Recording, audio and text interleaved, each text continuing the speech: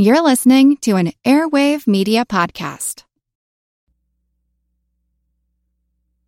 My administration would not be one of smooth waters and halcyon skies. That had to be an understatement from the new president, Rutherford B. Hayes. Hayes was actually sworn in on a Sunday, which was not a very common thing to do. His presidency begins in this weird quirk where they're so worried that on March 4th, which is a Sunday, that Tilden might try something and get someone to swear him in or something like that. Of course, he has no plans of doing this. They think that they have him sworn in as president and then do the official inauguration on a Monday. This all according to Harper's. The inaugural ceremonies held in Washington at the 5th of March were brilliant and imposing, despite the cloudy skies and occasional light flurries of snow. Fortunately, there was no wind, and the air was not cold enough to keep many people within doors. Consequently, the streets were thronged with eager sightseers, and many of the capital came for a glimpse of the new president. The ceremonies of the inaugural, except the military display, are marked by a severe simplicity and even plainness. The foreign diplomatic corps appear in gorgeous uniforms and glittering decorations, but not a bit of gold lace, not a badge or decoration of any kind, distinguished any one of our own civil officers. Within the military, it was, of course, different. There were nearly as many men in the military organizations as ever marched down the avenue together, except in the days of the war. Early in the morning, crowds of people lined the avenue, seizing upon the most eligible places from which to witness it. The avenue in front of the presidential mansion was a point where a vast crowd gathered and almost completely blocked the way. Of course, and remember I'm reading Harper's Weekly here, colored people insisted on their rights, and they composed fully half of the throng. Everybody pressed towards the gates of the White House grounds. Everybody stooped on tiptoe, straining their necks to see over their heads of the people in front. They could only see in the distance the heads of a small band of mounted police. At last the crowd began to fall back as the police advanced, opening a wide passage in the middle of the avenue, and the procession, headed by a band of music, advanced slowly, while the air was rent with enthusiastic cheers for the new president, who occupied a carriage with ex-President Grant and Senator Morrill, chairman of the Senate Program of Arrangements. Following it came carriages containing the Vice President, Secretary of the Treasury, and Senator McCreary, the heads of the departments, and other distinguished persons. The presidential party was placed immediately behind the Washington Light Guards and in front of a battery of light artillery, and in this order drove down the avenue towards the Capitol. As they proceeded, Mr. Hayes and General Grant were received with the utmost enthusiasm. People crowded upon the carriage at different points, to such an extent as to interfere with the progress. The space in front of the Capitol was also packed with spectators. At least 30,000 people were gathered there, waiting for the approach of the procession. Its coming was heralded by hearty shouts of welcome and applause. And when the presidential party entered the building, the popular feeling was manifested by loud and prolonged cheering. When the ceremony of administering the oath of office to Vice President Wheeler was conducted in the Senate chamber, a sketch of which is given by our artist, the doors leading to the platform were thrown open, and a large party of ladies and gentlemen who accompanied Mrs. Hayes came out upon the stand. Modestly, but with no air of shrinking or timidity, says the correspondent of the Times, the charming wife of the new chief magistrate took the seat assigned to her, and for a few moments received the congratulations showered upon her with a cordiality and freedom from affection, which won all hearts. Soon after came the judges of the Supreme Court in their black robes of office, and following them, the diplomatic corps in bright uniforms and glittering decorations. They were accompanied by a large party of ladies, Madame Mantilla, the wife of the Spanish minister, being conspicuous for her beauty and affability. After the foreign ministers, the Supreme Court justices, the members of the Senate and House of Representatives, and other distinguished persons had taken their seats, the President-elect and General Grant appeared arm in arm, preceded by the clerk of the Supreme Court, bearing the Bible upon which the oath of office was to be taken. When the address was concluded, the oath of office was administered to the new president by Chief Justice Waite. A sketch of the scene will be found on our first page.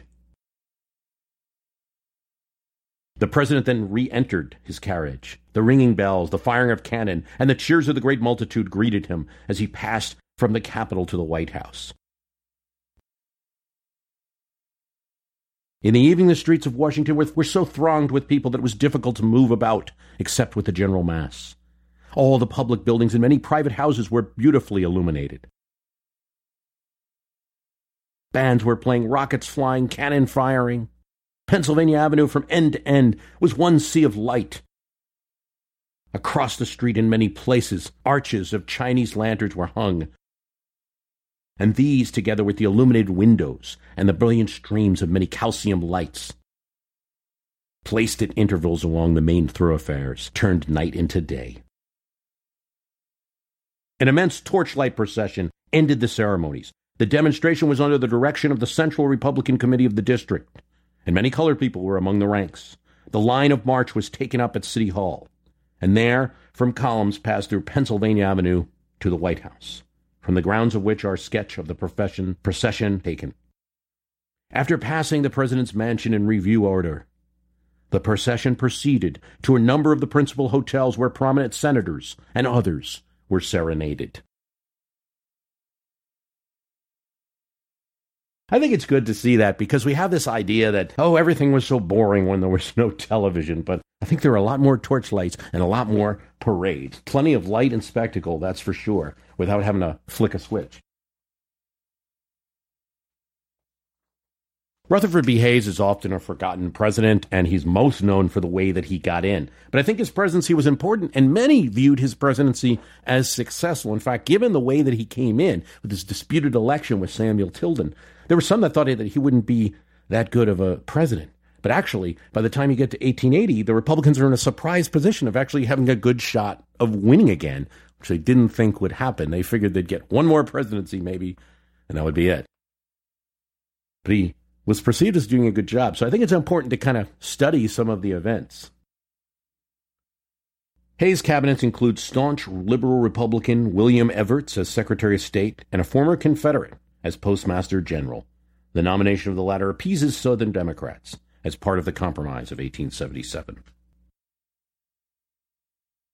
So the first event you have after he takes office on the 5th, when he's inaugurated, it's a cabinet meeting on the 20th. Hayes agrees to send a commission to Louisiana to report on the conditions in the southern state. On April 10th, troops depart the State House in South Carolina following a meeting at the White House with Daniel Chamberlain and Wade Hampton.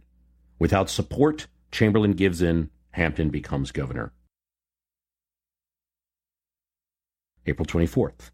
As in South Carolina, Hayes officially withdraws soldiers from Louisiana. Governor Packard has no choice but to submit, declaring one by one the Republican state governments of the South have been forced to submit to force, fraud, or policy. Hayes' withdrawal of troops from the South marks the end of Reconstruction. June 1st, 1877. With Mexican-Texas border incursions continuing, Hayes sends troops to patrol the nearly lawless Mexican border and cross it if necessary to pursue bandits. Mexican President Diaz protests and sends troops to the border as well. Ultimately, economic concerns motivate both parties to work towards a settlement. June 22nd. Following John Jay's investigation into the New York Custom House, Hayes issues an executive order that forbids the involvement of federal employees in political activities. The president takes such action in the hope that it will curtail corruption. June 16, 1877. Following pay cuts, the first major interstate railroad strike. The Great Strike of 1877 begins on the Baltimore and Ohio B&O line in Camden Junction, Maryland. Additional strikes will follow, lasting a month. Lacking organization, the strikes frequently degenerate into mob activity. Hayes sends federal troops to protect mail and quell the riots that take place in numerous cities, angering many workers. In September 1877, Hayes goes on a tour of the South. pledging reconciliation and solidarity through a policy of pacification. September 6, 1877. Hayes challenges the political power of New York Senator Roscoe Conkling when he announces he will replace Chester A. Arthur, the port collector of the New York Custom House. Conkling, Hayes' opponents for the Republican presidential ticket in 1876, blocks Hayes' nomination of Theodore Roosevelt Sr. to replace Arthur.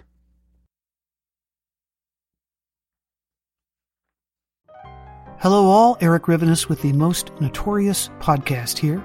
Each week I interview an author or historian about a historical true crime, tragedy, or disaster. Subject matter ranges from gunslingers to Gilded Age murder to gangsters to fires to pirates to wild prison breaks. My guests bring their incredible knowledge directly to you. Please subscribe to Most Notorious on your favorite podcast app. Cheers, and have a safe tomorrow. February 28, 1878, Hayes vetoes the Bland-Allison Act, which was advocated by farmers and debtors. But Congress puts the measure over his veto. The act calls for the resumption of silver coinage at a rate between $2 and $4 million per month. Also in 1878, a U.S. Samoan treaty is signed in Washington, which gives the United States the right to establish a naval and coaling station in the port of Pago Pago, and it pledges American assistance if a third party interferes with Samoan chiefs. May 1878, House Democrats begin an investigation into the controversial presidential election of 1876, much to the chagrin of Hayes. February 1879, after political struggle between Hayes and Senator Conkling, the Senate approves Hayes' appointments for the New York Custom House. Although these failed to end inefficiency in the civil service system, the country largely supports Hayes' commitment to reform.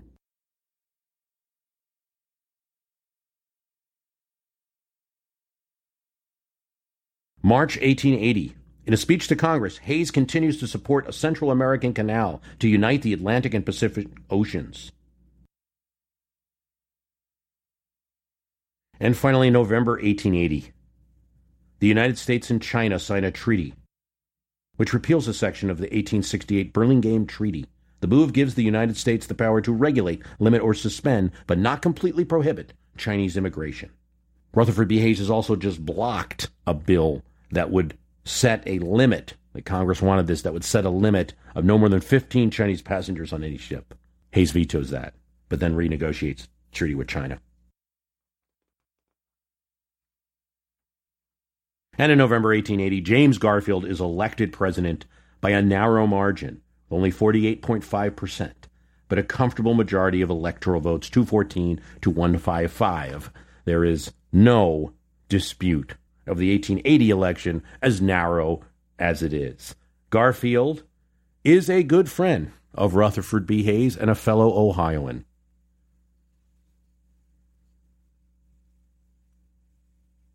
Although Rutherford B. Hayes' presidency is mostly regarded in history textbooks because of the way that he got to be president, the disputed election, it's also important for the gold versus silver money debate, inflation versus deflation in terms of the currency. He's also important for the immigration debate. He's also important federal support of internal improvements.